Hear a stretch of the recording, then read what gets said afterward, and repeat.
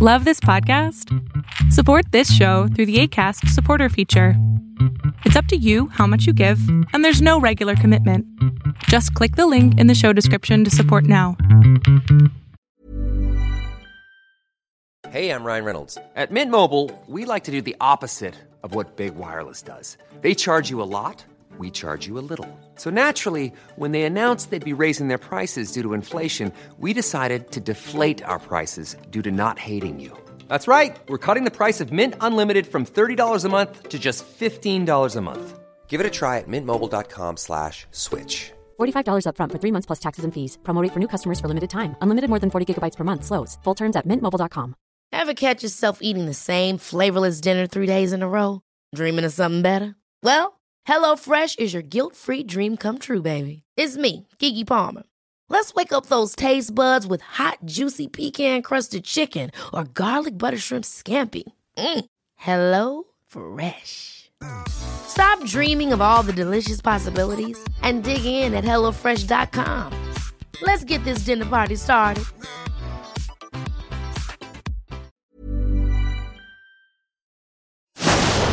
Fiction, science fiction, horror, fantasy, crime, LGBT, thriller.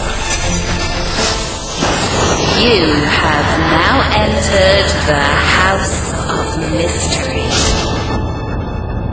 with your hosts, Eric Shapiro, David North Martino,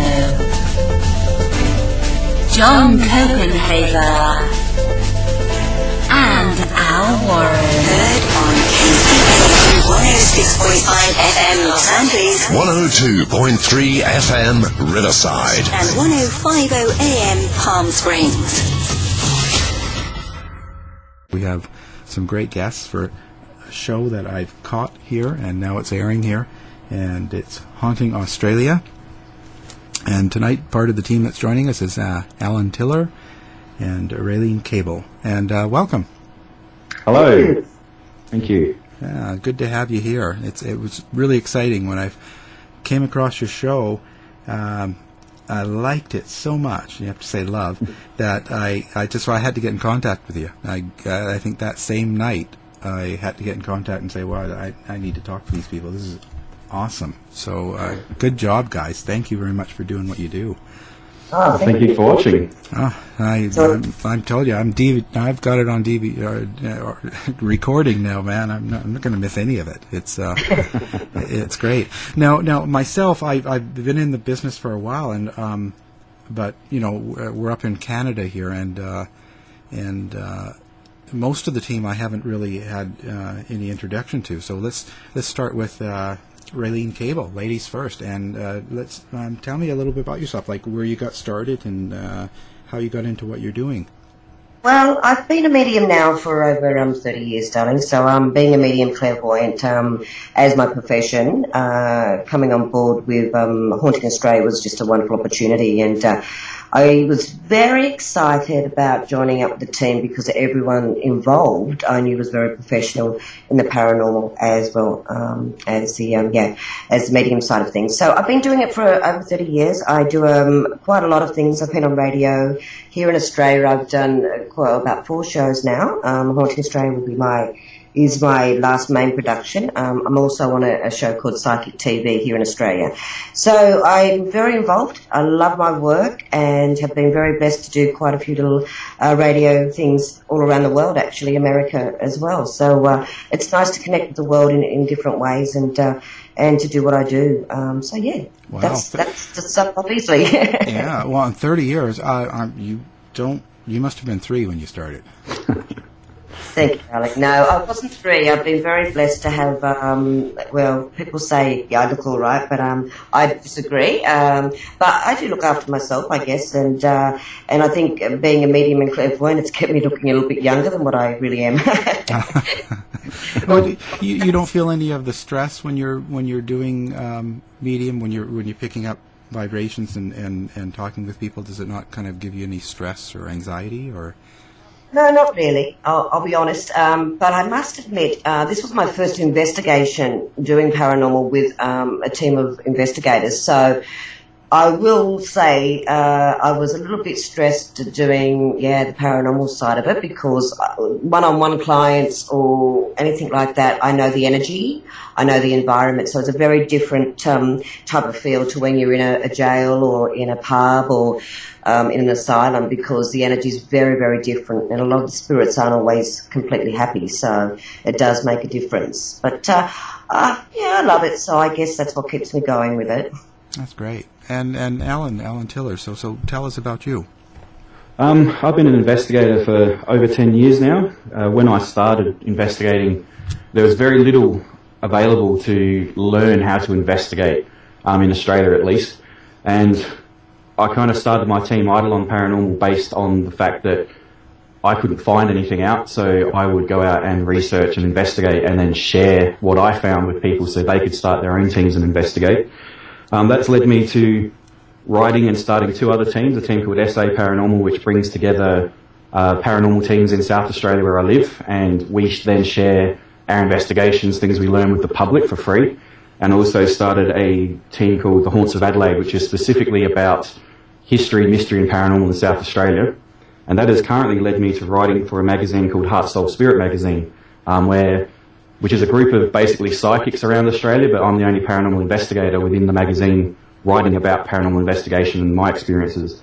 So it's been a long journey to coming to where I am now. And in the midst of that, I met Rob Demarest, and Rob threw the idea of Haunting Australia at me, and it took about a year for us to get around to filming the show, but we got to know each other really well, and then met Ray and Ian and Gaurav and of course Raylene, and we're basically a little family now. We're quite the little team that we still stay in touch with everyone, still talk. So. I bet. I mean, it must bring you pretty close together when you're doing things like that. Well, we basically lived with each other for 5 weeks straight, travelling together. We're all in the same hotel, separate rooms just next to each other, ate together, so we became quite the tight little unit. Yeah, and we had a lot to get done in a short time, so the goal was to get as much done as we could in the time frame we had. And I think that's what kept us all so close too, is that, when one of us might be feeling a bit off, we were all there for each other. So it was a really wonderful team effort. Yeah, supportive. Well, and then Alan, now have you worked with mediums like Raylene before the show? Like, was this something you did normally in your investigations, or was this something new for your type of investigation? It was completely new to me. I hadn't done much with psychics at all. I mean, I know a lot of psychics, and I've had psychics speak at my live events before, but I hadn't actually investigated with one. And Ian and Raylene operate entirely differently to each other, so learning how they operate so that I could utilise them to further my investigation and learn from them was a huge experience. Raylene tends to be more compassionate towards children and those kind of things. Ian seems to be more, he's an ordained exorcist, so he picks up on a lot more negative energy and moves it on. And it was a completely different experience working with both of them. And I got an opportunity to investigate with both of them at separate times, just the two of us. I think Raylene, we investigated Geelong Jail together. Wow, that was busy. Yeah, and believe it or not, we actually got some stuff that wasn't shown in the episode. One of them was a really growly demonic voice, which unfortunately I think I brought forward with something I was doing at the time. Luckily we had Ian on side as well, because like I said, he's an ordained exorcist, so he could move that on when he had to. Should we ask what you were doing, or? I was provoking. I tried a different type of provocation. I wasn't being negative or aggressive, but I had a rosary, and I'm actually a Catholic, and I was basically holding the rosary out, asking if anyone in the prison would like to take it from my hand, and if they could, it would be theirs. And Raylene captured a very clear EVP that sounds like three voices layered upon each other, and they were all very growly and gravelly at the same time, which kind of fits in with the Trinity, demonic Trinity kind of thing. But that was cut from the show because so much stuff happened in every single filming that they basically tried to cut it back to what they considered to be the best. The editors considered the best stuff. So right. Well, that's going to happen.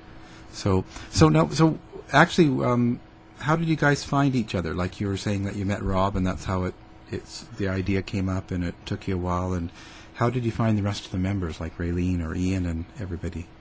That was entirely Rob's choice. Rob handpicked everyone, and he handpicked everyone for a reason. he saw the best in those people. He actually, when he contacted me the first time, asked me for names of paranormal investigators around Australia that he could look at and see who would fit what he wanted for his show. And he eventually came back to me again and said, I want you to do the show. And I didn't hesitate to say yes because it's Rob Demarest. Yeah.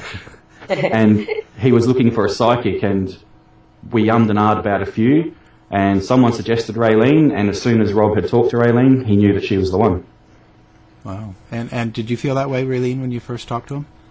Yeah, I did actually. It was just an instant, and I felt, you have a feeling when you talk to anybody. You just get that feel about whether or not you can work with them, whether or not they're gonna bring out the best in the project. And immediately, when I spoke to Rob, I felt like he knew what he wanted to do. He was focused, and he would bring out the best in what he was going to do. So I definitely put my hand up to be on board, knowing that I'd be working with such a professional team. So it was great. Yeah.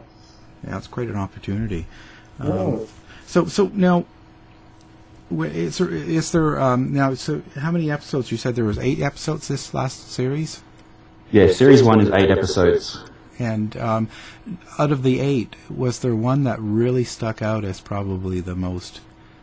I don't want to say frightening, but the most, let's say, intense. Something that you would love to do again. Like you didn't think you got enough out of it, or you think there's more questions. I'll start with Alan. For me, I would say the North Kapunda Hotel, not just because I'm biased and live in the town and actually do tours there every weekend, but it was such a surprise because, I knew it was haunted, but not to the level that we experienced when we filmed the show. For those who haven't seen the show, Investigator Ray Jordan, when we were in a section that we call the Hallway to Hell, which is an old apartment built in around 1849, he was actually partially possessed, and he collapsed on the floor and had to be pulled out by Raylene and Ian and basically exorcised. We did not expect that to happen whatsoever. And it was all very genuine. It all actually happened for real, as you see on TV. There was no edits. Ray wasn't faking it, and I can tell you that Ray will probably agree with this, that he would not have got his suit dirty, and he would never have done it on television. but I'll say... Sorry, Raylene. You're right. I was just saying he's definitely a proper man, and he always held himself at the highest level, so clothing and the way he held himself was really important. Yes. Sorry, I just had to have a chuckle. Since the show finished filming last year, I've actually been doing tours there for a company called Ghost Crime Tours. I'm there every weekend. And believe it or not, we've had a person last weekend actually who experienced the exact same thing that Ray experienced. She was in room 9. And I was telling some of the stories from Haunting Australia, and a big gush of wind came down a long hallway, hit her, and she basically collapsed and was dizzy and was almost vomiting. We had to get her out and see that she was all right. She was all right about an hour later, but it was exactly the same thing that happened to Ray, just 2 rooms down the hallway further. That's amazing. I remember seeing that scene. It was pretty. It was really intense. I loved it. I'm sorry. Yeah, the delay. Sorry.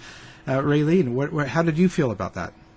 Well, there was quite a few locations. My first, I think it was our first filming. It wasn't actually the first episode. The first show on the episode. But I got very, I think it would be Woodford Academy for me. I feel like there's still some unanswered things there. And the guys might go, well, I wouldn't think that. Also Kapunda, but Kapunda, I definitely want to take the team of guys I had in with me before. I couldn't just do it without all the Haunting Australia team, because the support, the energy, that knowing going into a location like Kapunda was the only reassurance any of us had, really, wasn't it, Alan? Yeah, being that we're a team, we supported each other, and when Ray collapsed, Ian and Raylene got him downstairs out the back of the hotel, and Gaurav and I were actually trapped in the basement at the time, and we had to try and work our way back out when we got a call to get back upstairs, and we all basically looked after Ray at the time. And then you yourself had an incident there as well, Raylene, and we all tried to gather around and support both. So, what was your incident? Well, it wasn't aired, and I'm very grateful it wasn't, because it was after the fact. It was very emotional for me. Basically, after we got Ray out, Ian was doing his work to clear the spirit, and it jumped on me. So he's doing that. It's clinging to me. I'm having all this stuff going on, and to my amazement, I really didn't expect it, and I think that's what really threw me back was, we got Ray out safe. He was fine, but as soon as we got Ray out, it happened to me. So it was just like, it was pretty full on, to be honest. It was very intense, and not an experience I'd like to go through again, to be honest. It's one of those, I'd give it a miss, if you know what I mean. Yeah. It takes a lot out of you, doesn't it? Yeah. Is there anybody that has influenced you in the business, in what you do beforehand? Is there somebody that you watch, or somebody that's done something that's sort of really stayed with you over time? Alan, I'll start with you. I'm before the show, I guess you'd call me a fanboy. I pretty much watched every paranormal show there is. I always liked Aaron Goodwin on Ghost Adventures. He's not so aggressive, I guess you would call Zach. Aaron seems to stand back a bit more, and he's the scapegoat, I suppose you'd call him. But probably the biggest thing that stuck with me, and I don't want to, kiss up to him, I guess you'd call it, but Rob has been a huge influence on me. I used to watch GHI with Rob, and then investigating with him and seeing the way that he investigated, which he isn't the person you see on GHI. I guess to some degree he is, but he's a much more compassionate man than what he comes across on GHI. And that's what stuck with me, that there are different ways to investigate, there's different ways to provoke.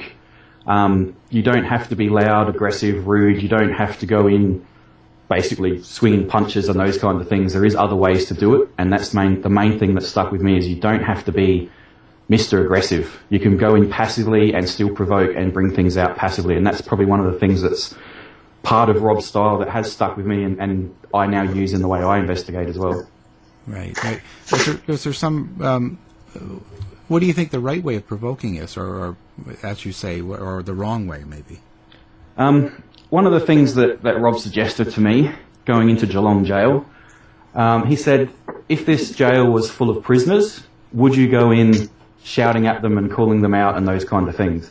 And obviously you wouldn't, because as soon as those doors open, they'd basically tear you to pieces. So the way to go in and do that is to basically go in, and one thing you could do is act as a guard, but that would also bring on negative aspects. You could go in and say that you're king of the jail. That would bring on negative aspects as well. But if you go in and act like a prisoner, and most prisoners, when they go into a jail, they aren't aggressive. They try and stick to themselves. You will get noticed by the spirits that are there if they are ex-prisoners. And that's a way of still provoking, but you're not being negative, you're not being aggressive. I believe someone like Barry Fitzgerald might have called that Singapore theory. I think that's what they called it. I can't exactly remember, but it's a way of provoking where you may say dress up as a guard or dress up as a prisoner, and you are still provoking by being there dressed up in the way you are, but you're not being aggressive. Right. And so Raylene, so who is your influences, or who has stuck with you over years in the sense of kind of? Well, with my mediumship, I could give you two lovely names, Doris Stokes and Edgar Casey. I look at every medium that's been past and I'm still here. So, but I do look towards the mediums from past more than I do present. But as in for the paranormal, I must admit 100% with Alan here. Rob Demarest was a great team leader, and it's, if anything, that sparked my interest, seeing the style that he has and his sincerity in wanting to connect, and get evidence that the spirits, within the location. So from the paranormal side, I'd say Rob and the guys have been my biggest inspiration, and I look up to. From the medium side, I'd have to say, Doris Stokes and Edgar Casey. Wow, that's great. Okay, we're going to stop for a little break here, and we'll be right back after this. Okay, we're back now, and this has been just great so far. And now, so we were talking a little bit about different places you've been to, and one that seemed really interesting was the Convicts Court. And how can you explain about that? The event that happened there. Who wants to start with that one? Well, I think sorry. All yours, Raylene. Okay. Actually, it was a part of one of the locations. It was the convicts' quarters, but it was called Gledswood Village, was it? Gledswood's Village, I think. Homestead, Gledswood Homestead. Homestead. And for myself personally, it was quite a lovely experience because in this particular location, it was convicts' quarters, and so this homestead was quite an ancient, old homestead, one of the oldest in the areas, and had a lot of lucrative families. But my experience there with a little girl spirit was quite amazing. The way she described her passing and the way that she described what she was going through before she passed was truly amazing. And I went in solo to do the investigation, and then afterwards, I'll let you go on with that, Alan. But Alan went in and had an experience of his own. Over to you, Alan. So part of what we did with Haunting Australia was when our psychics had gone through somewhere, they generally led, as you'll see in the episodes, they go through first. Then the tech guys would come through and we would try and validate what the psychics had felt. And at Gledswood Homestead, which I believe is episode 4, Raylene went through the convicts' quarters and she was basically having visions, I guess you would call it, of the little girl that had passed away. She died of scarlet fever in the late 1800s.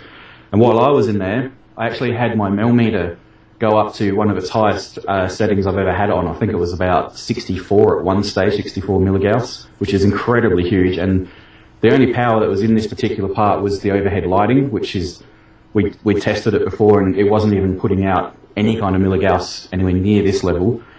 And not long after, there was all these cold breezes coming through, and myself and Ian Lawman, who's the psychic, were going through trying to work out where the wind was coming from. We tested the windows, we lit up the roof to have a look to see what was up there, if there was any holes or those kind of things. And we couldn't find any reason that this breeze was swirling around through this room. We're talking temperatures probably 20 degrees lower than the atmospheric temperature at the time, just in certain pockets of the room. And it came across as though something was trying to contact us and hold our hands. And that kind of came across as what Raylene was telling us previously of the little girl needing comfort because she was passing away very slowly and painfully. And the little girl was trying to communicate with us via touch and by the temperature drop and obviously the milligauss readings. She was quite a sweetie. and so Raylene, does that really get emotional for you? It can do if I allow it, but I can't really allow it because it's in the moment, and I've got to, for me to be a clear channel and a true channel, I really need to be able to detach from my emotions. Often after I've done what I have to do, whether it's with a client or TV, I'll step back and then the realization will hit me, wow, that poor soul went through a hard time. Do you know what I mean? But when I'm channeling, no, I tend to be I have to be that clear vessel, so I can't really. But afterwards, after the fact, yeah, definitely, yeah, especially when it's children. I have a very big soft spot for children. And I find that when I'm doing my work as medium, a lot of younger spirits will come to me. I don't know if they think I'm a lot younger than what I am or I'm just a playful. Well, I'm a bit of a playful spirit myself. So I just wonder if they feel, and I am a mother as well, so I have children. So sometimes I think that's a little bit of a link, and they feel safe. And I guess that's the most important thing when I'm doing any of my medium work with children. Right. And so now, was there did you come across a lot of children in these eight episodes in other locations as well that you? Yeah, definitely. And we had one when we were at Woodford Academy. That's one of the episodes as well. And I was working with Rob Demarest in the schoolhouse. And I had a lot of children when I think about it, Alan.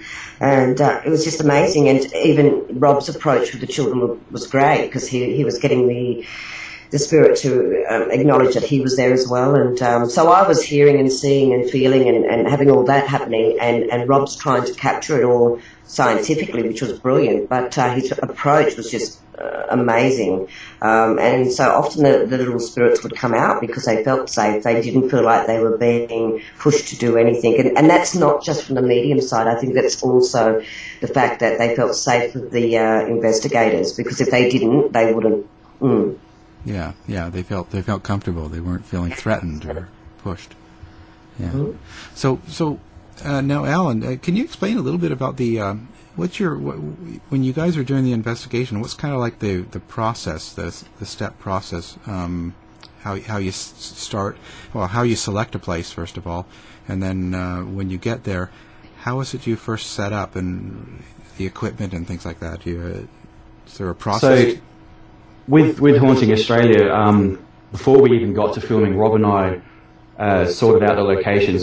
He basically asked me to write a list of everywhere that I thought was the most haunted places. So we weren't going to go to places that, may have a ghost or may have a story. These were places that had continuously been reported for the last 200 years of Australian colony of being haunted places. So basically I wrote a list of every state. We worked that down to probably about 20 locations. The production company themselves chose 3 states to choose from. I actually had to get my home state put in there because they weren't originally going to come here. And basically we whittled it down to 8 locations that we could match in with the timing schedule for our shoot, because some places we really, really wanted, but the timing schedule that we had, which was all of August and part of September, they couldn't actually fit us in. So we wound that down to the 8 locations, which were considered the most haunted for each state. The investigation process, basically, I had done all the research. I'm a very big researcher when it comes to locations. That's part of what I do with my own teams. I basically look at the history, who's passed away there, who lived there, those kind of things, and they become my EVP questions. I specify people and ask them direct questions.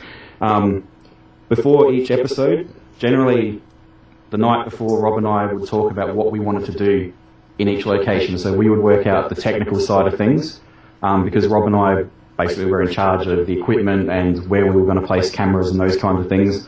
Raylene and Ian had a much more, I guess you'd call it, organic approach, where they didn't have to worry about the tech side of stuff other than the cameras they were wearing on their bodies. And occasionally we'd give them a piece of equipment just to, give them something. And we also taught them both how to record EVPs and listen back and pick those things out so that they could verify what they were feeling and what they were getting via EVP as well if they could, which did actually happen a couple of times. So Rob and I would work it out. We'd basically look at our map of the location, figure out where we thought things may or may not happen, and then try and cover those areas with cameras. We worked out experiments we were going to do, and we actually had a list of about probably 30 or 40 experiments that we wanted to try, but most of them didn't make the episodes, unfortunately. We also had prototype equipment. Rob actually designed a whole heap of equipment himself and had it built specifically for the show. Unfortunately, most of that got cut from the episodes because, like I said earlier, so much stuff happened every time we filmed. So that stuff didn't make it. The other thing that we had to incorporate, not only did we have psychics and the tech guys, we had Gaurav, who is a metaphysicist, and coming from the Indian culture has a whole different approach. So we had to fit him in with his approach to things, and he's very much into full spectrum photography, and everyone who's watched the show would know that he got some really awesome ghost photos in his full spectrum photography, so we had to incorporate him in as well. Plus Ray. Ray has another entirely different approach. He is what you would call an old school investigator. He approaches things the older style way, bells, talcum powder, marbles, those kind of things. We did actually tech him up a little bit. We got him some marbles that are lit up in IR. They have a little IR light in them. I think they're called tactical military balls. So we took his old school and blended him a little bit with the more modern techniques. And, so we had to work out who would go in where and when and those kind of things before we filmed the show. So that was mainly on Rob, because Rob being team leader. But I had a little bit of an influence here and there, especially with places like Kapunda, which I knew the layout of and I knew which parts were haunted. Arrowdale was very much a grab equipment, stick it in your bag and just go, because Arrowdale is ginormous. It is the biggest place we went to by far. The hallway for Arrowdale is about 1.6 kilometres long. It's the longest hallway is in Australia, as far as I'm aware. So you can imagine 1.6 kilometres, and that's twice. There's first level, second level, then there's smaller areas upstairs, plus buildings out the back. So it's quite an extensive area to cover. So that one being a little bit more load up with equipment and just get in there and do it was a little bit different to the rest in that aspect. But yeah, our process was get the psychics in, get the psychics to find out where the hot spots are. Then we would come through with equipment and try and verify everything they picked up. And how well known were these places, like in the ghost hunting community, for instance, that you visited? In Australia, Arrowdale would probably be considered the most haunted place in Australia, so that's probably number one out of everywhere here. A couple of the other places, Kapunda is actually known as the most haunted town in Australia, which is partly why I live here. Cockatoo Island wasn't so well known as a haunted place, but it turned out to be incredible. There's not too many whole islands that you could go to other than maybe Povlivia in Italy. But this is an island in Sydney Harbour, and it has an old asylum, it has old military barracks, haunted tunnels, all those kind of things that us paranormal investigators love. The other places, they're all fairly well known actually. They're probably most of them are in the top 20 most haunted places in Australia. Other than probably the most haunted place in Australia is Tasmania. Just the Port Arthur there's incredibly haunted, but Rob has a rule of not going back to places that he's investigated before. He did that on GHI when he was on GHI. He'd done Port Arthur and a couple of other places, so we didn't go back to the places he'd already experienced. We wanted new places, fresh places for him. So yeah. Right. Oh, so a lot of teams have already been to these places, or sort of not really? No. Adelaide Arcade, we were the first paranormal investigation team to investigate, and I believe we still are the only paranormal team to investigate. Cockatoo Island, same thing. No one had previously investigated that. Gledswood had been. Arrowdale constantly has people in there. Geelong constantly has people in there. Woodford was known but not overly investigated. Gledswood has ghost tours, so that does get investigated a lot. Pioneer Village is also known. So yeah, mainly Adelaide Arcade and Cockatoo Island would be the more unknown, not touched places rather than everywhere else. Yeah. Did any of those locations sort of surprise you? Like, get what you didn't want, or the other way around? Was it sort of anything disturbing or surprising? Cockatoo Island was the biggest surprise for me.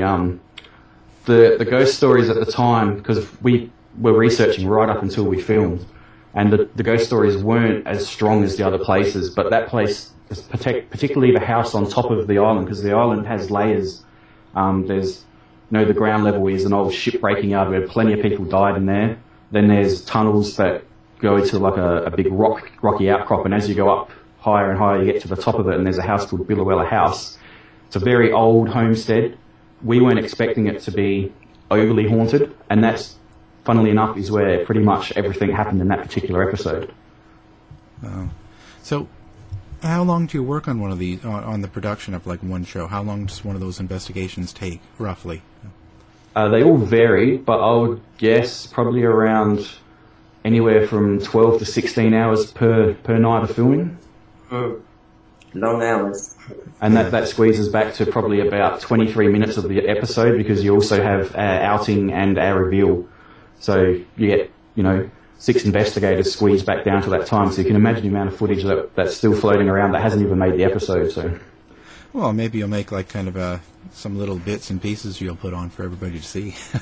I have actually already done that. Oh. If your listeners would care to look on YouTube for a website called Haunting Oz, so haunt with an R, then ING, Oz, O-Z, you'll actually see behind the scenes that we filmed everything that we did behind the scenes, travelling, just in the hotels, eating, all those kind of things, and I've made them into about, I think there's 64 videos and about another probably 1,000 to come yet. Wow, that's great. Are there any favourite moments from behind the scenes that you could share or talk about? I have a moment that I wouldn't call my favourite, but it tends to be the one that haunts me the most. During the Adelaide Arcade episode, we went to a location here as our outing called Cleland, and we got to meet Australian wildlife. We got to take our international investigators to meet, wombats and kangaroos and things. And we were holding a koala called Edmund, and I was the last person in line, and Edmund decided that he didn't like me very much and started biting me and scratching me, and I actually almost lost my eye. It is actually part of that episode. It's the reveal of that episode. It's the outing of that episode. And yeah, that sticks with me. Raylene had an incident herself at Gledswood where she came across a red-bellied black snake, one of the top 10 poisonous snakes in Australia, and Gerard actually broke his leg in the first episode. So yeah, we had a few things that stick with us. I guess. Is there any moments that stick out for you, Raylene? Like, not even just behind the scenes, but maybe like any surprises, like, anything that you did? Yeah, well, definitely Gledswood with the snake, because my biggest fear is snakes. So, I don't think you've seen anyone run so fast. But that was the one. But to be honest with you, there were so many wonderful behind-the-scenes and while shooting moments and I think that's what makes it so special. I mean, we've all connected on such a level that regardless to whether or not we're filming still at the moment or anything like that, which we're not, it's like we're still all together. And we had many moments. The guys, being the only female in the team, the guys are the funniest guys to be around, honestly. And I had the best time, and I felt so safe. So, yeah, every moment to me was just wonderful, being a part of the team and working working with everyone. It's great. And how was the process for you as the medium, Raylene? Like, because you weren't doing the same thing they were. So, when did you arrive to one of these places that you're investigating, and sort of what was your process? I always definitely do a big clearing before I go anywhere. So as soon as I come to a location, I normally get visions before I get somewhere. So if I get a vision of a particular area or something, when I get to that location and I come across that area, I tend to know whether or not there's going to be something going on, or not always, but majority of the time, So I do a big clearing before I go in. I also do what we call protection in the spiritual sense.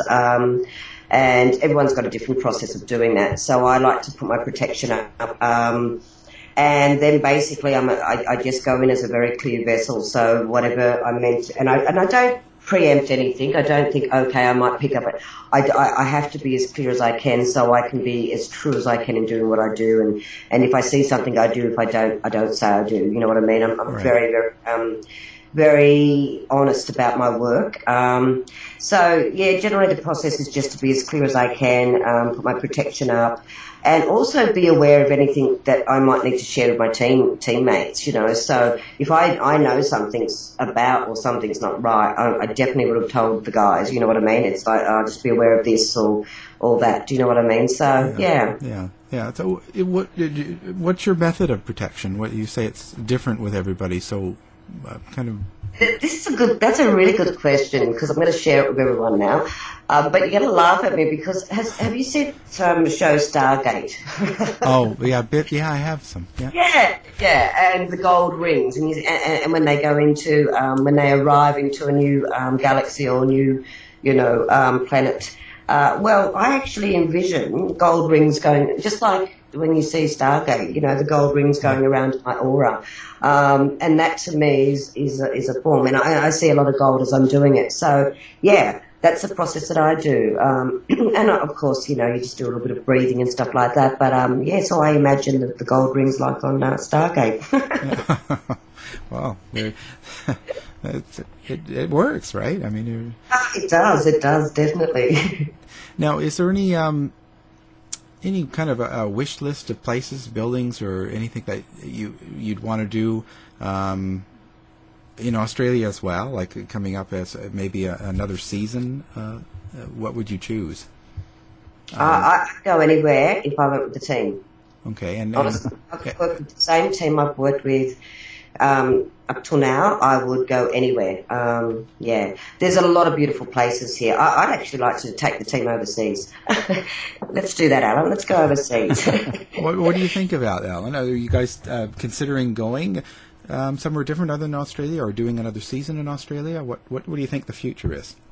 I would say at the moment we would probably do the second season in Australia, but But Haunting Australia has a colon in the middle, if you've noticed. It says Haunting Australia. Right. That colon is there so that we can go to other countries. It will be Haunting Ireland, Haunting Canada, Haunting USA, whichever the place may be.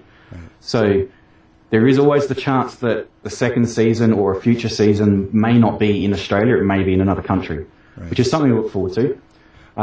In Australia, locations that I would like to do, probably Fremantle Jail would be a good one in Western Australia.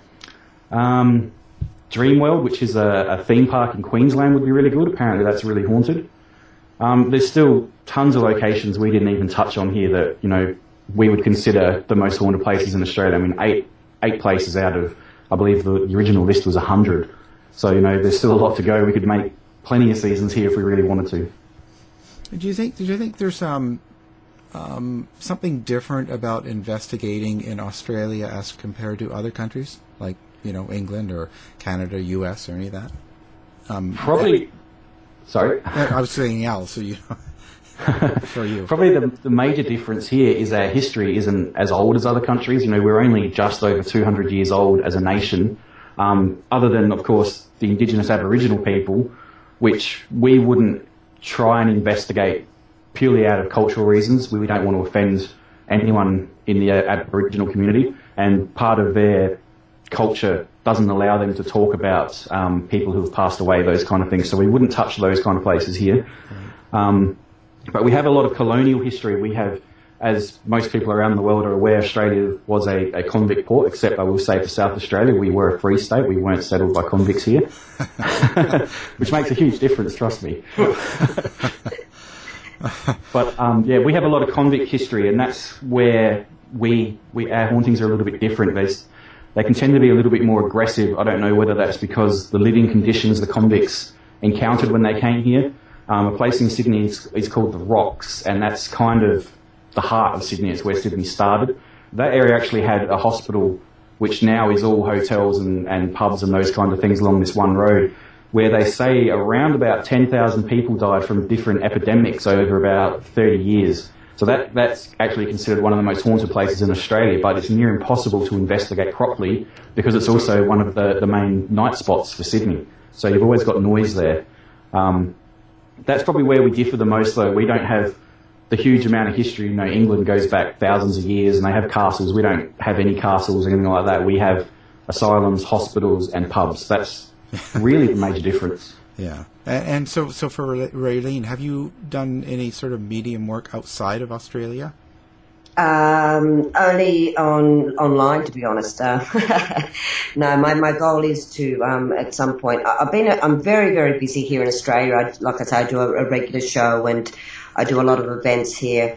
But my goal is to definitely venture overseas and connect physically with people, because I do a lot of connecting. I've got a lot of international clients that I do phone reads and Skype reads and things like that. And so my goal will be definitely in the coming year or so to venture out and see what the world's got, because I've actually never been overseas physically. Oh.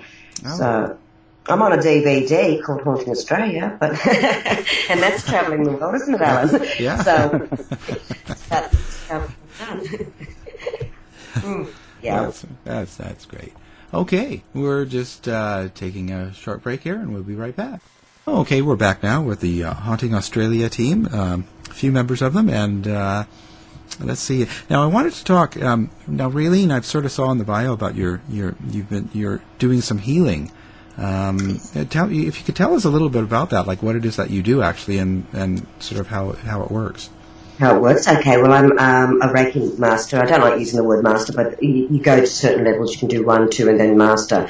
I've been doing my healings for as long as I've been doing my, actually longer, if I was to be honest. No, I think about the same, as long as I've been doing the mediumship. Now, with the healing, what happens is you're connecting with the universal energy. So it is basically a very a non-intrusive type of healing, where you place your hands on someone just very gently, and basically you're the bridge in between, and the universe supplies you the energy to give to that person to help that person with whatever problem they're having. So it can sometimes take up to a couple of sessions to really benefit, but I've seen people come and go and never come back again, and they've been healed, or that they feel that they've got what they needed for the healing. So it's a beautiful way to work with people, though, and especially if you've got somebody who's a little bit anxious, you can explain, you can give them a little bit of a test of what to expect,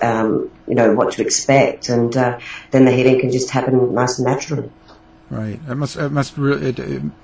must be emotional, or it must make you feel really good when things go well, right? There's nothing better than hearing that somebody who's had chronic leg pain or chronic migraines, all of a sudden their migraines are not there, or they've lessened, or they're just feeling, that their life's back on track. It's amazing how healing works. You can't always say it's going to be a particular area. Where you're working on the physical body, it's also working on the spiritual body as well. So, and I guess that's how we've got to look at it. We've got more than one body. We've got our physical body, but we've got our spiritual body, and then we've got our aura. So, it's like layers. You've got to work through layers, and this form of healing is absolutely amazing for that. Right. Just ask, when did that sort of start for you, or how did you come to be aware of that sort of healing? Well, I'm actually a qualified nurse as well, would you believe? So I've actually didn't know, did you? No. That's not my bio, but but I'm actually I cared for the elderly, so it's almost like a natural progression. When you do something that you enjoy, that will lead you on to other things. Like, I was a nurse. I've then done the Reiki course and did the healing and did all the degrees I needed to do to do that. So I've got the best of both worlds. I had my nursing experience, which is the practical side of things, and then I've got the Reiki, which is also the spiritual side. So it really does work well when you combine the two, having both sets of knowledge. I guess that's a better way of putting it. So, yeah. Yeah. Oh, and Alan, there's one other thing I meant to ask that I didn't earlier. It was about the when you do the tours at the hotel. It's ghost crime tours. That's correct. Well, what's that about? Like, what does that mean, ghost crime tour? Basically, they're a tour group here in South Australia where I live. I came across them last year, did a tour with them for my birthday, and believe it or not, I actually got the cast on a tour while we were filming in Adelaide, and we'd done a tour on a Friday night and through a place called Port Adelaide, and now I work for them. So what they do is, it's not just a ghost tour. We also talk about crimes that happen in locations, and none of the crimes are any more recent than 50 years. So there's nothing, close in the last 20, 30 years that may affect people that still live in the town. They're all much, much older crimes, and a lot of them are really interesting. The Kapunda crimes themselves are very, very interesting. Some of them are a little bit graphic, but they are really interesting stories. So what I do, because I'm actually the tour guide for the Kapunda part of our tours. We have 3 tours in Adelaide. One is in, like I said, Port Adelaide. One is in the Adelaide CBD, which goes to the Adelaide Arcade, by the way, which was episode 5 of Haunting Australia. And we have the Kapunda tour, which is episode 7 of Haunting Australia. So I'm basically your tour guide every weekend. So if you've seen Haunting Australia, come along and you'll get to meet me. I basically walk you through the history of Kapunda. We then go for a walk around the town and we look at places like the old Kapunda Courthouse, which was where we had our reveal for Haunting Australia, considered a very, very haunted place. Talk about the history, the ghosts, those kind of things. We a few more stops around Kapunda where I talk about crimes. We visit another location in town called Ford House, which is really haunted. We end up coming back to the North Kapunda Hotel, and when we come back, I actually take people into the hallway to hell where Ray had his experience, and which is considered actually one of the most haunted parts of the hotel. So our tours are basically ghosts, crime, and history together. A little bit of mystery in there as well. There's some things that we don't have an answer for that we bring up in the tours, but everything is actually historically correct. The owners of Ghost Crime Tours, Darren and David, are very, very huge on historical references and having things made. They double check, they triple check to make sure it is definitely something that happened and we have the proper, correct story. So well worth doing if you're interested in those kind of things. So yes, it's a ghost tour plus a crime tour mixed together. Wow, that sounds really good. It's probably the longest explanation to get back to that point you've ever had. No, it's actually it's interesting. I think it really is. the crime part with the ghost. That's just I'm into that. Well, one of the really good things with it is we have some crimes which we think could explain the hauntings. Right. So they tie in together. They do tie together because some things that have happened in this town, believe it or not, we had a riot in Kapunda in 1893, I believe it was, and some things happened during that riot which could lead to some of the hauntings that happen in the town now. So that comes up in the tour. But you have to come on the tour to hear what the story is. Oh, I see. It's teaser, isn't it, Alan? Is that what you call it? Teaser. Getting on that plane right now. Well, if you come down, I'll take you around for free. Take you for free, and you can record the tour. And okay, this is on tape. Okay, so it's on tape. That's fine. No, I'd love to. Actually, I just had neighbours that went down for a month. Oh, okay. Well, they're South Australia, Ghost Crime Tours. Look them up online, ghostcrimetours.com.au, and you'll see the 3 different tours. They're not expensive tours. They're only $25. The Kapunda tour can go up to 4 hours, depending on how much activity we have, because we do have 2 locations that tend to have a lot of paranormal activity while we're doing a tour, which is awesome, because I don't have to oversell the tour or anything, because the spirits take care of it themselves. Right. That's awesome, you know. So, what have you guys got coming up? What's for the future here? Anything new? You're going to talk, Alan. No, that's okay. For the future, well, myself and Alan are doing a cruise together, a paranormal / psychic cruise with theme. Is it theme cruises? Sorry, Alan, I haven't got any paperwork in front of me. I have it right here in front of me. Do it. So Raylene and I, in August 2015, we are going on a cruise with Theme Cruises Australia. We are doing a paranormal and psychic cruise. It's about 7 days. We're going to the islands of Noumea, Lifu, New Caledonia, and Villa Vanuatu. So that's the Whitsundays off the Australian coast. We're going to do at least 2 paranormal investigations and 1 UFO investigation. And during the cruise, Raylene and I will also be presenting. So Raylene will be presenting psychic abilities, maybe some readings, maybe teaching people how to connect. And I'll be doing the paranormal side, teaching people how to investigate for themselves, how to research properly.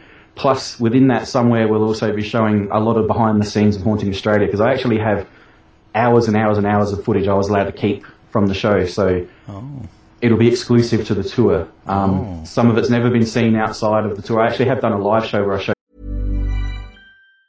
If you thought the only way to get a more defined jawline with natural-looking results was through surgery, think again. Juvederm Volux XC is a non-surgical injectable gel filler that improves moderate to severe loss of jawline definition and can help you achieve natural-looking results with little downtime. Even better, this improved definition lasts up to 1 year with optimal treatment. No maintenance required. Improve jawline definition for a smooth, sculpted look with Juvederm Volux XC. For important safety information and to find a licensed specialist, visit Juvederm.com. That's JUVEDERM.com. Not for people with severe allergic reactions, allergies to lidocaine, or the proteins used in Juvederm. Common side effects include injection site redness, swelling, pain, tenderness, firmness, lumps, bumps, bruising, discoloration, or itching. There's a risk of unintentional injection into a blood vessel, which can cause vision abnormalities, blindness, stroke, temporary scabs, or scarring. Talk to a licensed specialist to find out if it's right for you.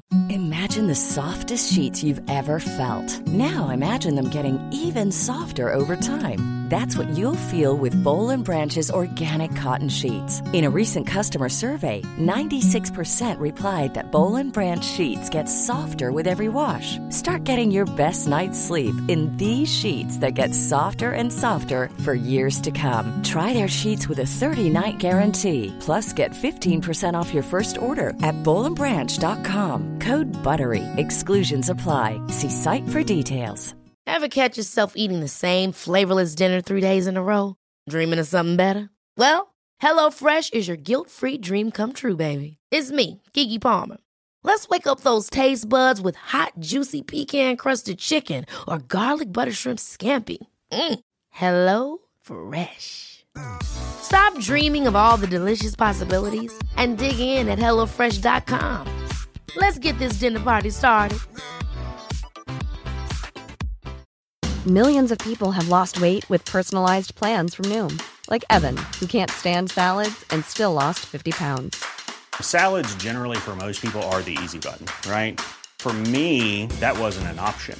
I never really was a salad guy. That's just not who I am. But Noom worked for me. Get your personalized plan today at Noom.com.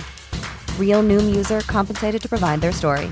In 4 weeks, the typical Noom user can expect to lose 1 to 2 pounds per week. Individual results may vary. A little bit of it, but I have so much more that hasn't ever been shown publicly. So there's bits and pieces I'll be showing during our presentations, so exclusive to the tour.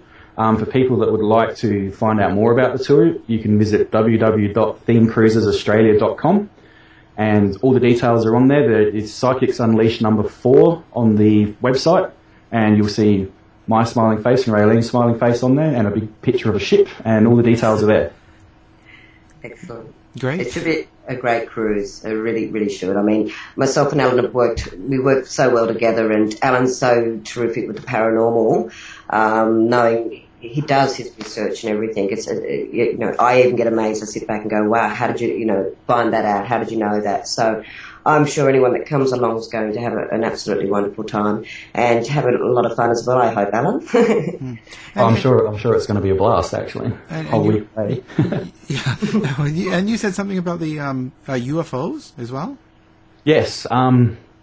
Theme Cruises, we're going to look at having a UFO night on the top deck of the ship. The ship's like 11 stories high. It's huge. Wow. And I've been talking to the creator of Theme Cruises about doing a UFO hunt from the top deck. Because we're going to be out at sea, there's not going to be any light pollution. So we're going to see the stars as they are. The whole sky is going to be lit up, and it's going to be horizon to horizon. So if there's anything out there moving around, we're going to see it from that top deck. So we're going to have a look at that, have a little bit of history about UFOs in that region, those kind of things, and sit outside on the top deck on a nice hot summer night and look for UFOs. Wow, that sounds great.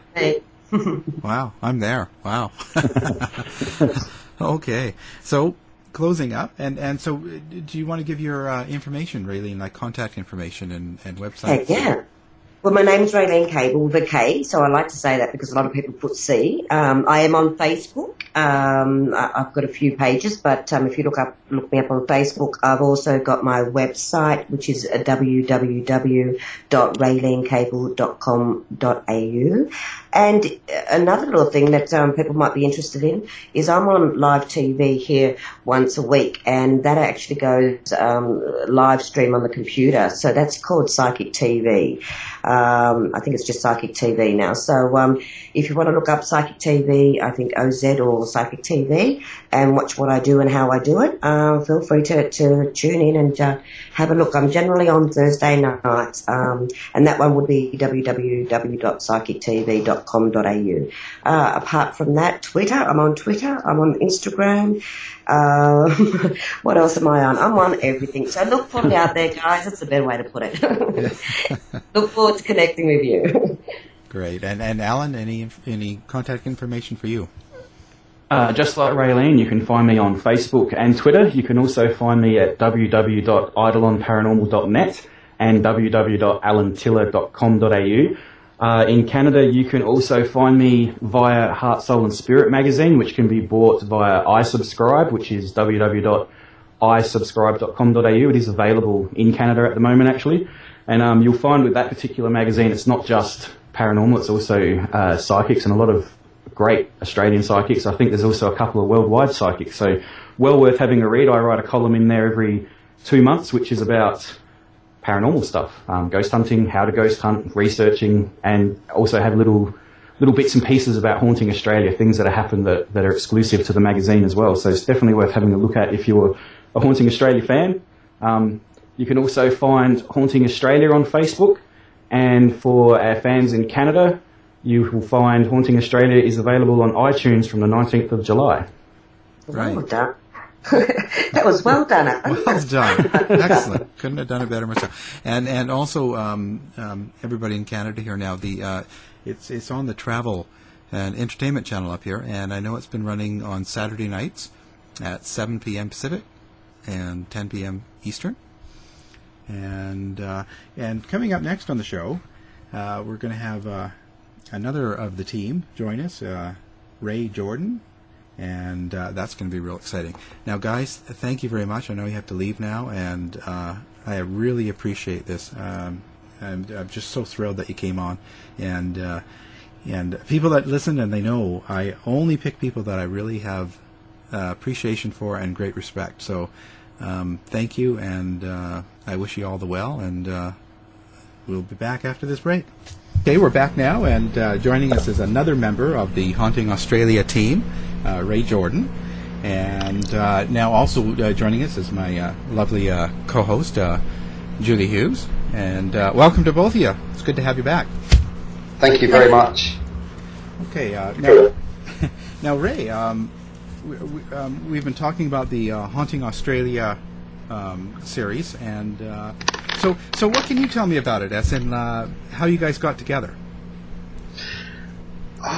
It's almost, Warren, it's almost like 6 degrees of separation. Everyone was connected to somebody in some bizarre way. I mean, I've known Rob Demarest as a really close friend for goodness knows how many years. I've known Ian Lawman as a really close friend for years. Rob just happened to say to me, "Hey Ray, I've got this, this really good idea. I want to do this idea." So I listened to the idea. I thought, "Wow, this sounds amazing." So obviously I jumped on board.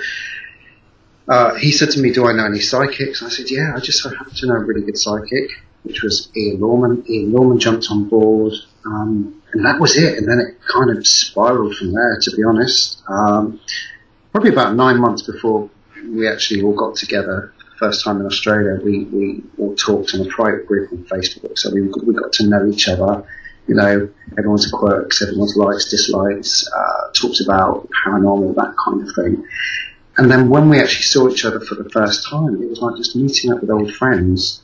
There was no coldness, no distance. It was just like a great group of mates getting together. Oh, great! And how did you guys go about choosing the sites like that you had in Australia?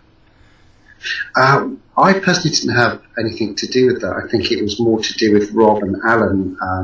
Obviously, because it was set in Australia, Alan's one of the top people in Australia, so he knows locations inside out. So I think he focused with Alan on quite a lot of locations about what could be good, what needs to be done, what's never been done. So they come up with some really great locations. Okay. And how do you describe your position in the group? Like, what is your area of expertise in the group? Well, I don't like to use the word expertise. I think everyone's an authority in their own kind of way. Apart from being really smartly dressed, of course. I had to bring a bit of British over to the program.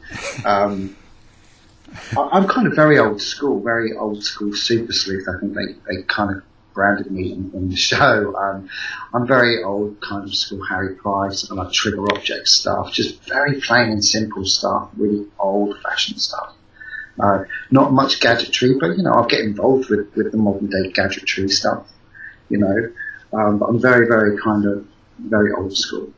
Yeah. Oh, that leads, Julie, you had a good question about the orbs and that. Yeah, and then I was having a quick look at some of the. It was just those advertisements about Haunted Australia, and one of the snapshots underneath was about all these orbs in a particular, I suppose, set. And I was quite interested in that because there's a lot of thought around now, especially in the UK, about orbs and how I think Parascience did a paper regarding orbs and really kind of very much dismissed them as paranormal activity in the main. And on the particular clip I watched on YouTube, there was, the interference in the picture was huge. So I suppose I'd like to know your take on that a little bit, Ray, and whether you believe in orbs or whether you attribute them to other things, like dust, etc. Sure. I'm very open-minded about the whole orb thing, but if I'm really completely honest with myself, which I always am, I don't believe that they're the first manifestation of spirit. I don't know. There's something about it that I just don't believe. I just think it could be dust. I mean, I was on investigation once with a former team. Sam took a really great photo and says, Ray, look at this photo, I've caught the ball. And I thought, wow. And it kind of makes you think, could it be, could it not be? But it wasn't until we zoomed in on this photo, it was a moth. You know, so there could be reasonable explanations about what these so-called orbs could be. It could be dust, it could be a light refraction, it could be a bug, a moth. So do I believe? I don't think I do, but I am open-minded that it could be. So you just little. I kind of contradict myself a little bit. Difficult you question. know, yeah, it is a difficult question. It's like people ask me, do I believe in life after death? Well, yeah, I'm a believer, and I believe, but I need the harder proof. Yeah. You know? So I suppose I've got the same view on orbs. I suppose. You have many experiences, and your website, tells us a little bit about those. So you have a belief, yes, because you've had those experiences. But I suppose what I'm hearing is that you really want that kind of built upon, and you want the scientific, you want the evidence there, to back up really what you've seen yourself. Absolutely. It's great because during some of the series, it was great because Ian and Raylene, who were the mediums and psychics, they just didn't go in and they just didn't walk around and say, oh, I feel something here, there's a cold spot there. They went in, they were armed with cameras, they were armed with dictaphones because they wanted to bring to the table what they could almost hear for us as a team and viewers to hear as well. And I think that's a really good edge that we have there. But I do want the proof, and I do want it to be backed up by science and to be proved, because I sometimes think, guys, that maybe, we might have somewhere overlooked a crucial bit of evidence down the line that needs to be re-examined with science, that could be the proof that we're looking for. Right. Who knows? Yeah. Absolutely.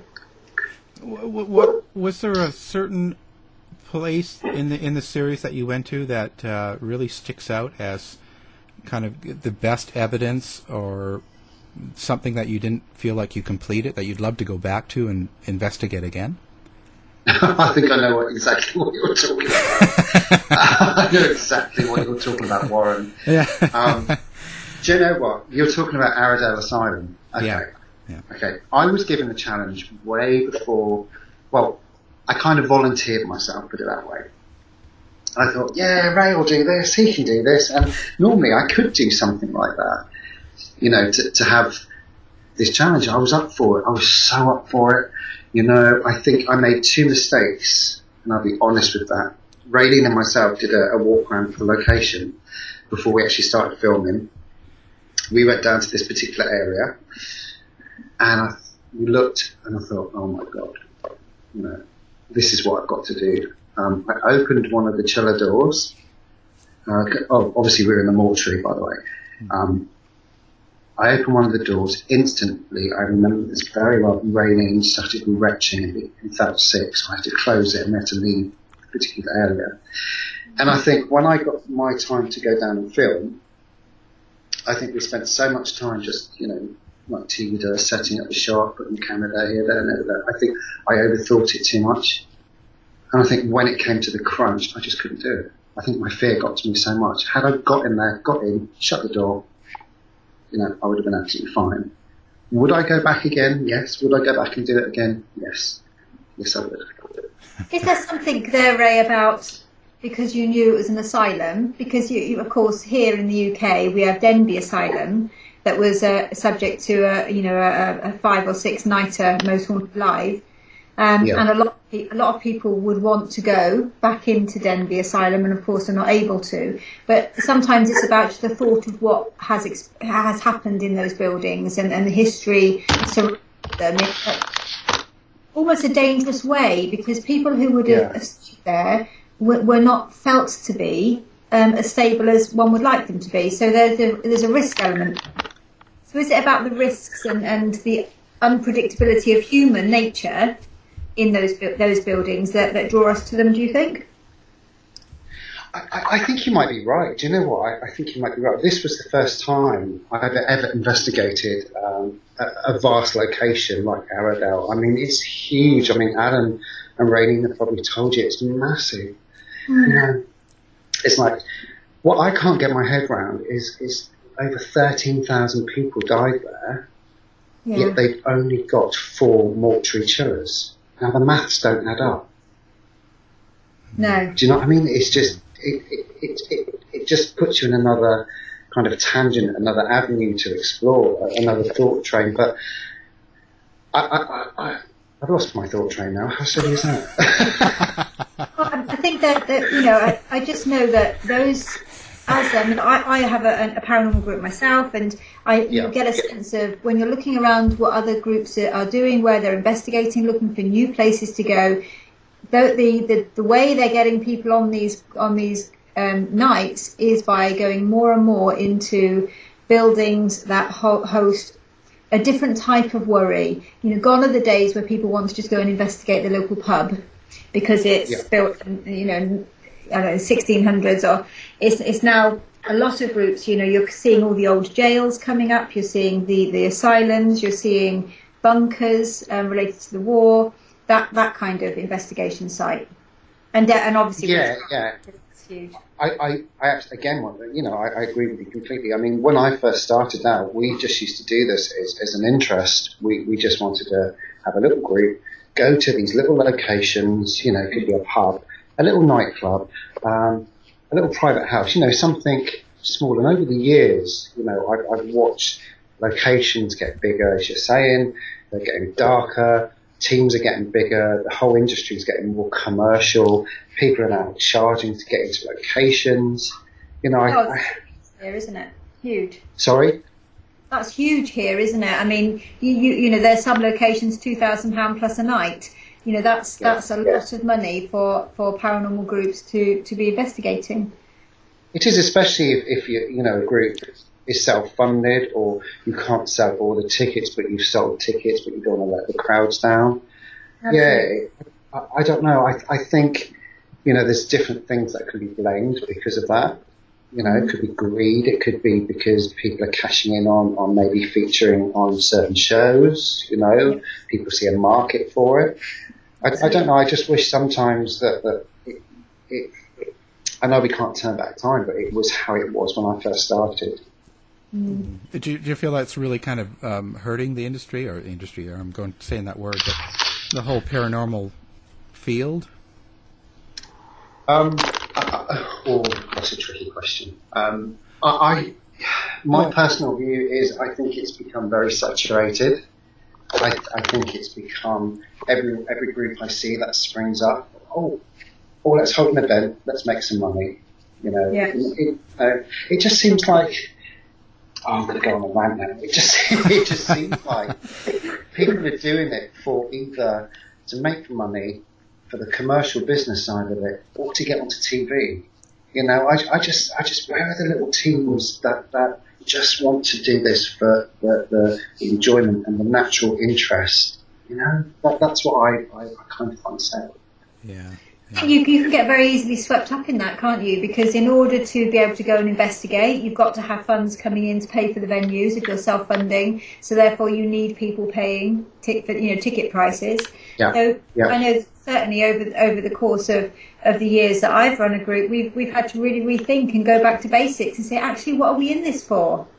You know, and start straight away from scratch again. Actually, we don't want these big events. What we're looking for is just to get out there and support people in their own homes, or, you know, and really do a thorough, holistic investigation. Absolutely. And that's so important. It's like, you'll probably, you know, hopefully agree with this. I mean, when I first started, we used to post our little reports on the website, and that was it. We used to keep all our evidence private. You know, it was just what we found within the group. We might release the odd EVP, but now, you know, it's got so competitive that everyone's trying to get the most high-tech quality EVP out there, or video, or this, that, and the other. You know, sometimes I step back and I wonder, you know, is it all worth it? I sometimes do, honestly. The biggest evidence we have is ourselves. you know, and exactly. I think that's the trick, isn't it? I mean, and that's where, you know, I suppose collecting that video evidence is useful if you can, but nothing is going to be foolproof, because what we're dealing with is different perceptions, different sensitivities, you know, and you can't take something away from just pure evidence as a human being. When you start going into terms of electronic equipment, K2s, all of those things that groups use, then you're thinking, well, there's always room for interpretation. Just you know, everything you do with any piece of equipment out there that are currently used within the paranormal world is meaningless in many ways. Sure. I mean, I see people post different things on social networking sites, you know, like Facebook or Twitter, you know, and people post these saying, we found this. You know, it's okay to have an opinion, and it's okay to have a right to an opinion and display that opinion. But sometimes people are too quick also bashing each other's evidence, when surely we should all be working together for that ultimate goal. You know, have an opinion, you know, quote or comment in a very respectful way, but don't, you know, poo-poo it automatically. Do you know what I mean? It just... Absolutely. But that comes maybe with the television and stuff, right? The ego comes up, and you know, there seems to be a lot of drama in some of the shows as well. You know. Absolutely. I mean, you know, we were together for nearly like 2.5 months. We were with each other every single day. You know, so sometimes tempers did flare a little bit. You know, we're natural. You know, we did get on each other's nerves a little bit, because we were continually like either filming, eating, apart from sleeping, of course. We were out filming, travelling on a plane, in a car. You know, so you know, but we still do remain the best of friends, and I'm honoured to be in such a great team. Yeah, it's really quite lucky to find that, where you all connect and it all goes really well. I think we've seen them in Canada, all episodes for the first series, and it plays really well. I mean, you guys have done a great job. Well, what we wanted to bring, I think one of the most important things was to bring, you know, and I hate to say it, something which we believe it was natural. The chemistry between all of us was real. You know, there was no fakery. There was no, we're just doing this for the camera and walk away, you know, and that's it. You know, after we filmed, we would go back to our hotel and we would sit down and we would like do a massive sigh and have a drink and have a talk and have a laugh. You know, it was great because the chemistry was real. You know, we all looked out for each other's back. You know, I think with Raylene, because she was the only girl, we were all very protective towards Raylene, especially in one episode, you know, where we, she comes across a certain animal. Okay. And, you know, do you guys plan on doing this again? Oh, do you know, we just, at the moment, it's too early to say how this would pan out, but I think we would all love to reconnect again and be back together as a team again. You know, we'd love to do it again. And we've all talked about it. We'd love to be together again. So what country would you like to do next? Oh gosh, I think, you know, I talked to Rob about certain things, you know, Ireland, England, I think Europe, maybe somewhere like Asia, you know, just maybe different places, India, America, I think, has been done to death. You know, no disrespect. Just unusual places, I think. Yeah. Is there a place anywhere in the world? Is there some place that you've always wanted to that you haven't had the chance to? Yeah, the Whaley House, just in California. I would love to investigate that place. Excellent. Okay, we're just going to stop for a break, and we'll be back right after that. Okay, we're back now with Haunting Australia team member Ray Jordan, and so when we left the break, we were talking about the investigation you were doing with Haunting Australia. Now, what else have you got going up, coming up, or what else are you doing now that you're back home? Well, now I'm back home. What I'm planning to do this year is a series of charity events, which, for me, if I can use my small media profile to help others to raise money, then I will. So I recently watched a program over here called My Last Summer.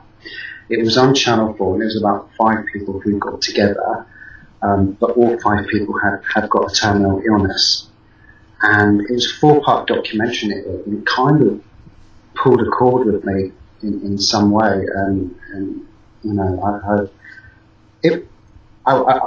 can I say it? I got upset about it.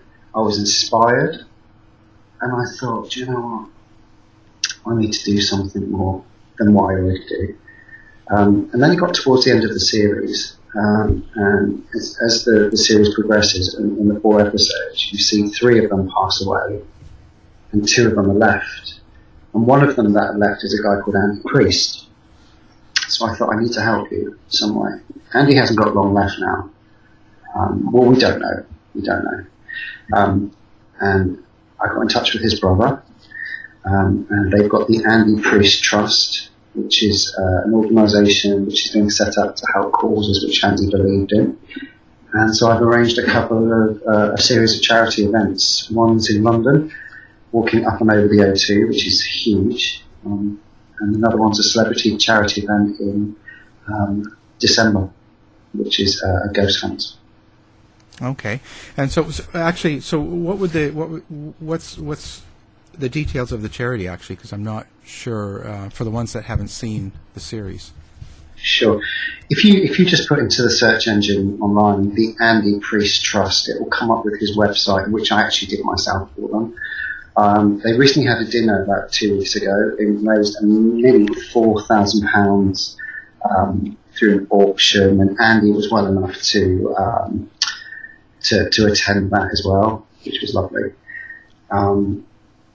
Yeah, it's just a way of keeping Andy's legacy going, because Andy is a believer of kind of paying it forward, you know, giving it back. And that's what I think I'm trying to do more of. Even though I'm very giving, I want to give more. Yeah. Quite good. Lovely. Yeah. Okay. And so now the investigation. Who else is joining you for the charity investigation? Oh gosh, that's in December. We have got a couple of names lined up. I can't reveal who they are at the moment, but there are a couple of celebrity names that are coming all the way to Warrington to join us.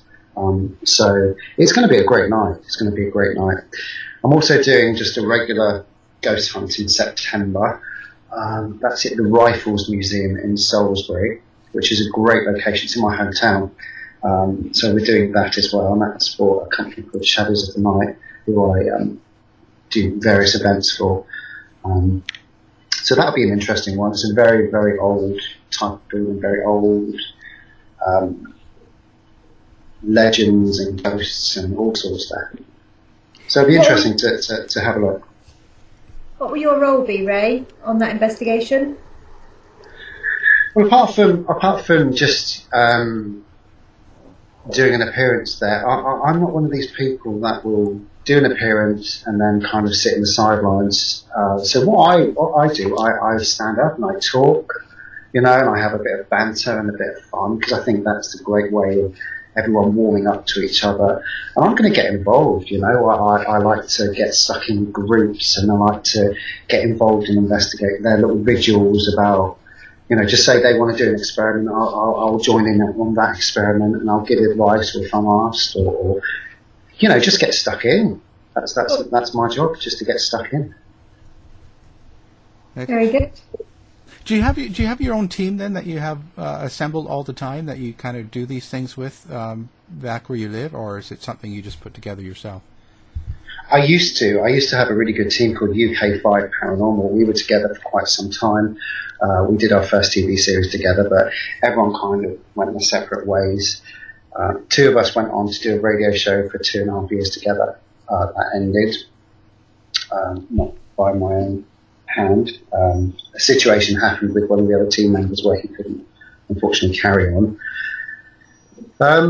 And I kind of join other teams now, and I get involved in local teams and do my own solo work, or I'll put a little something together myself. Yeah, so I don't belong to any particular team right now, which is a shame because I'd like to be. Well, Julie, get him to join. We both remember. Yeah. Sorry, I can't hear you breaking up a bit. I was just implying that maybe I should grab you for my team. Well, unless you want a team clown, yeah, I'm your man. It's always good to have that. Come on. Now, so what's your favorite thing to do outside of the paranormal? Oh gosh, that's a really good question. I love to cook. I love to read. I love to spend time with my nieces and nephews because family is really important to me. I just like to enjoy, whatever life brings, really. And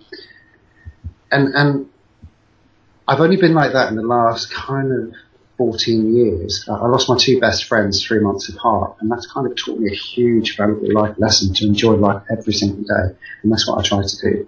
Whether it's staying in, going out, just going for a walk, or just going somewhere. Just enjoy whatever time, we've got left, because none of us know. Yeah, that's a good thing. Enjoy the little bits in life that we have, Yeah, exactly. And now I have to ask, what do you like to watch horror or paranormal movies or anything like that, or what would be your favorite if you did? Do you know one of my favourite films, and it kind of it still disturbs me, I think, is The Grudge, the American version of The Grudge, where she goes downstairs and she's all twisted and what have you, and that certain noise she does in her mouth, that kind of it just sends chills right up my back. Someone you know like that, or something? No, I just. I'd probably come across someone like that. I probably see people like that when I've had a few drinks, but it's just that, that sound. Sometimes I can hear it. It's crazy. Yeah. I want to know, Julie had a question about that. About the mediums and how you feel about that. But Sure. Yeah, I suppose, for me, because you have had those experiences and you're very open-minded, how do you feel about mediums in paranormal investigations? Oh, that's a really good question, that. I ask good questions, Ray. I know, I can tell. Do you know what? I'm expecting now you're going to ask me a question that's going to completely floor me. Yeah. It really will. It's coming, don't worry. Oh, that's okay. Do you know what? I think it depends. I've done investigations where we haven't had a medium present. And do you know what? We've had things that we believe happen. I remember we didn't have a medium on one occasion, and we were just sitting around having a break, and all these strange kind of little things started to happen, and we were just talking, having a cup of tea or coffee. So, investigators I find I'm going to get shot for this probably. I think they follow a stereotype. I don't believe you have to have a medium or psychic on investigation. You can do your research. You can, do this, do that. But if you want a medium, use a medium if you believe they're good enough or you believe what they're doing. I think, as a medium, and Al is also a medium, but I would totally agree with you, which sounds maybe a bit bizarre because, I suppose I'm doing myself out of a place on a Paranormal Invest. However, I think my team, certainly when they've been going out and about, they always try and book days and things when I'm available. And it takes a lot for me to have to keep saying, well, you don't actually need me there. Because just that power of suggestion, having a medium there can sometimes, cause people to believe in certain things that really aren't happening just because you have a medium in the room. They don't even have to have opened their mouth. Yeah. It's because there's somebody there straight away. The investigation is weighted slightly towards a spiritual side as opposed to a scientific side. So for me, getting back to that raw data and evidence is fantastic. Yeah, I completely agree. With the TV series, I think I can talk about this because it wasn't actually shown in the series. But when we went to one of the locations, which was the prison, which you remember, Geelong Jail, this wasn't actually shown. Gaurav and myself, we did an experiment. So down one of the hallways where, do you remember, I don't know if I might give too much away. There was a situation where something happened outside of one of the cells. Okay. Yeah. What was how can I be tactful about this? There was something happened to one of the prisoners, put it that way. Did they topple? Were they killed? Okay, that's all I can say. We did an experiment on the ground floor. I was hypnotized by Gaurav, okay, to see whether I could be made more psychic. Which was interesting. It didn't go according to plan, and it kind of didn't go where we wanted it to go. In fact, it turned completely the opposite way with me. I got very upset. Gaurav said I was hypnotized. I was like, my eyes were closed, and I was crying. And then it kind of went a bit pear-shaped. So I kind of got a little bit angry, walked off set, and just cried my eyes out. I don't know what happened. I think it unlocked maybe something inside of me which, like an emotion which should have stayed closed. I don't know. Right.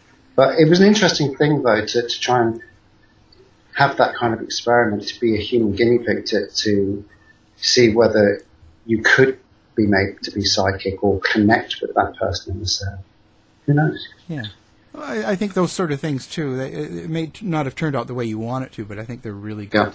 Really good. It makes it fresh. It's interesting. It's something different, not just the standard, like you were saying. Pretty much. I mean, I have to say that I was asked to do many things, which pretty much most of them I did, apart from that one challenge, which on reflection, I should have done it. Yeah, you only live once. Do it. Yeah. So behind the scenes, there's some behind the scenes things that we don't get to see that, other than that you'd like to talk about, or?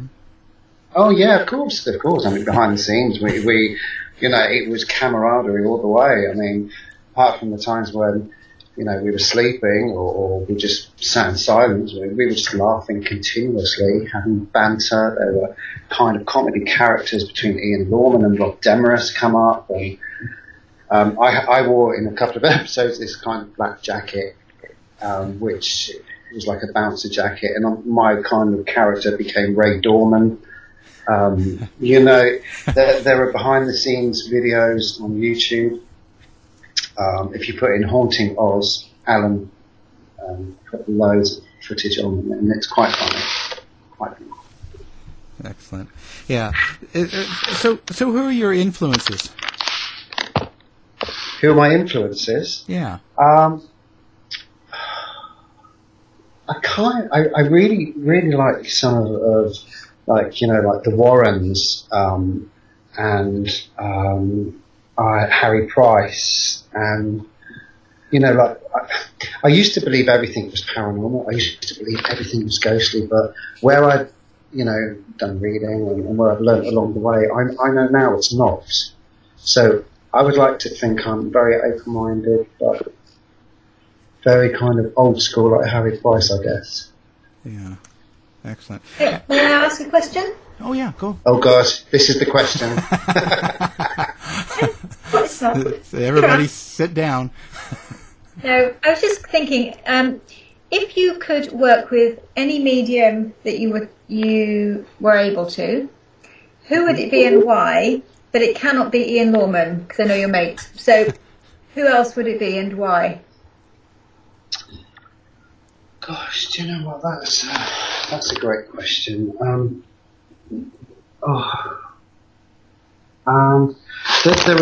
There's only a certain few people that I've worked with that I would trust and work with again, because we've become friends and I trust them and what have you. There's one guy that I've met and we've spent time with in LA. Called Bobby Marqueso. He appeared on a program called Conversations with a Serial Killer. It was a one-off series on Living TV. And I'd like to work with him actually on some some things, and also Chris Fleming as well. I really, really like Chris Fleming. We've spoken a few times. I mean, just socially. We've never met in person, but I liked what he did with Gail Porter on Dead Famous. I love that. Absolutely love that. I'd love to work on cases like that, investigations like that. And I'm going off onto one now. And there's also a new program I've been following called Cold Justice, about these two women who reinvestigate murder cases after so many years. And, I'd love to work on something like that.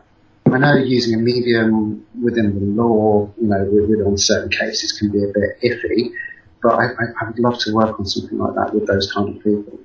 It's quite a controversial aspect of mediumship, isn't it? Mediumship and crime solving. Yeah. I mean, because... Sorry? What's your view on it? Do you know what? It could go either way. It could be either a huge success where they can actually put closure on a situation or find a body or do something like that. But in the other respect, it could be a complete epic fail. It could be the end of that medium's career. They're going to look stupid. They've got it wrong. Completely different to where they it's believed that person is. So it's 50-50 really. I don't know, but I would be interested personally to work with a medium or psychic on a case to see where it goes, just as maybe as a one-off to see, how that would pan out. Just for a personal selfish reason, I would love to see how it works or how the dynamics work of a case using a medium. And you can test that safely, can't you, if it's a historic case? When there's a lot of cases, that's very different because it can cause delay, etc., where things aren't so clear. So I would agree, on a historic case, that would be fascinating to do. I would love to do it there's one particular, I won't go into too much detail, but there's one particular case that happened in the 70s, which I would really like to investigate, what happened to a particular young girl who went missing, and she's never ever been found, ever. Whether she's still alive, whether she's, put somewhere, I don't know, but being a very old case, I would love to work on that one day. Huh. So I was going to say now in your history, you did radio. What made you stop doing radio? Oh, I've done radio for quite a long time. I did a radio show called Haunted 911. It was every Wednesday, and it was a combination of comedy, celebrity guests, non-celebrity guests, talking about paranormal investigations. We played music from unsigned music bands. We had comedy sketches. We used to have, just say you guys were my guest, we used to play a game show called 20 Questions, Get to Know Our Guest, where we would throw 20 random questions at you. They could be funny. There was innuendo. It was just great, honestly. It was just the best. But unfortunately, my co-host Wayne was in a personal situation where he couldn't continue the show. I could have continued, but to be honest, it wouldn't have been the same. I could have replaced Wayne. It wouldn't have been the same because we had this most amazing chemistry, comedy chemistry that with anyone else, I don't think it would have worked. So I think the right thing to do was end the show, on a high. Yeah. Well, that's too bad. You sound like perfectly charming. It sounds like a really good show. It'd be fun. It was. They're all on iTunes actually, or Blog Talk. And there's some other networks that we were on. It was fun, and we come up with the idea of using, fun with paranormal chat, putting our guests in a situation where they might not, getting the listeners to see you guys in a situation where they probably would never see it, or hear things. I would ask questions that people were probably too frightened to ask, but me being quite ballsy, I would ask them. Oh, that's exactly. That's the way it should be. It's nice to get that. It's different than the typical questions, Yeah, definitely. I mean, we did a show at Oxford. It was a live radio show, Oxford Ghost Week, to celebrate the launch of that. And I interviewed a few people, and I remember interviewing Kieran O'Keefe, and I really like Kieran. Yeah. And I asked him such a question. and a particular question, and I think he found it put on the spot, and he was just giving me these kind of like real funny looks as if to say, "What the hell are you doing this stuff?" And I've interviewed him, on the other radio show, and Steve Parsons as well. Those two together is just like a lot of party. Great couple of chats. One of the horses. We're very funny guys. Yeah. And yes, definitely. Both Julie and I know Kieran too as well. We yeah. And actually, I just interviewed him. It was just last week. So yeah, I know what you mean. Him and Anna actually. Yeah, I mean, he's got the most amazing sense of humour. He really has. I think people see him as this doctor who, who probably isn't a fun guy, but he's actually a really fun guy. Really interesting to talk to. Very funny. And I really respect him, and I like him a lot. Yeah, totally. I think sometimes he says he kind of goes about and he does a joke, and I think sometimes people don't catch it. Yeah, definitely. They're all listening intent and real serious, and he just kind of says it, and then sometimes it goes by and people don't catch it. It's quite what I like about him is, again, it's what you see is what you get with Kieran. There's no kind of ego. There's no difference in personality. He's the same person over and over again. Yeah. I visited Hampton Court Palace with Kieran when he was telling me about how he did a lot of his studies there, and his knowledge of the history, etc., and investigating it was fantastic and really interesting to listen to. Somebody so passionate about that field, it was really refreshing. Yeah. Definitely. I think there are various people in life that you meet that who talk to you about certain situations, and you hang on to every single word, every tale or every story or bit of experience they're talking about. You hang on to the words and you just don't want them to stop because they're so interesting. Yeah. Did you find it a pressure interviewing someone like that? Because I personally myself, I mean, I know him and talk to him lots, but when it come to interviewing, I felt I felt a certain amount of pressure there. Oh God, no, I don't do pressure. No, God, no. How I am with you is how I would be on the radio. I remember there was one. I kind of, after knowing a few people, I can gauge where the levels are, the respect levels. I don't want to overstep the mark or anything like that. Yeah. And I remember interviewing one female psychic at Christmas. Now, my humour can be a bit risque and a bit naughty sometimes. And I said to this lady, I asked her, I don't know if I should say it. Oh, go for it. We're a risque sort of show, so. I said, so Marion, so it's Christmas? And she said, yes. I said, what do you do at Christmas? And she said, I get the family round. And I said to her, so Marion, who's stuffing your turkey this Christmas? I just,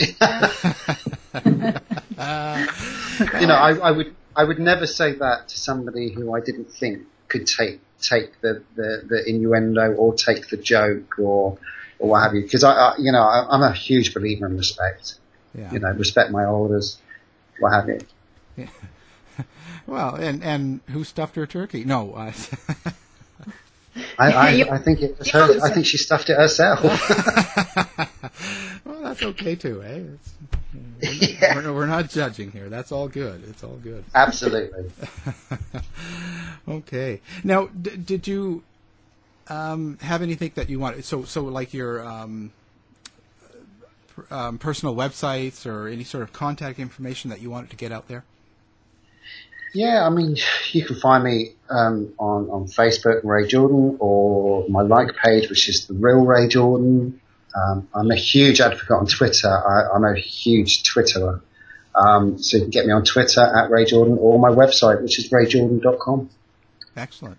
Okay. Well, and Julie, any last questions? No. Do you have any questions you'd like to ask us? I guess is my final question. Oh, I tell you what.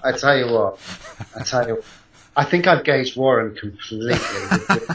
I kind of, I'm feeling that I've gauged Warren completely. But you, miss, you're a different kettle of fish, you are. Yeah. She's our secret weapon. And do you know what I think she could be? Yeah. Oh, yeah, exactly. I thought she's a perfect there with me. It's just perfect. Well, yeah, of course. You complement each other very well. And I think she's one to be watched. That's my gut feeling. One to be watched. This gut feeling you formed.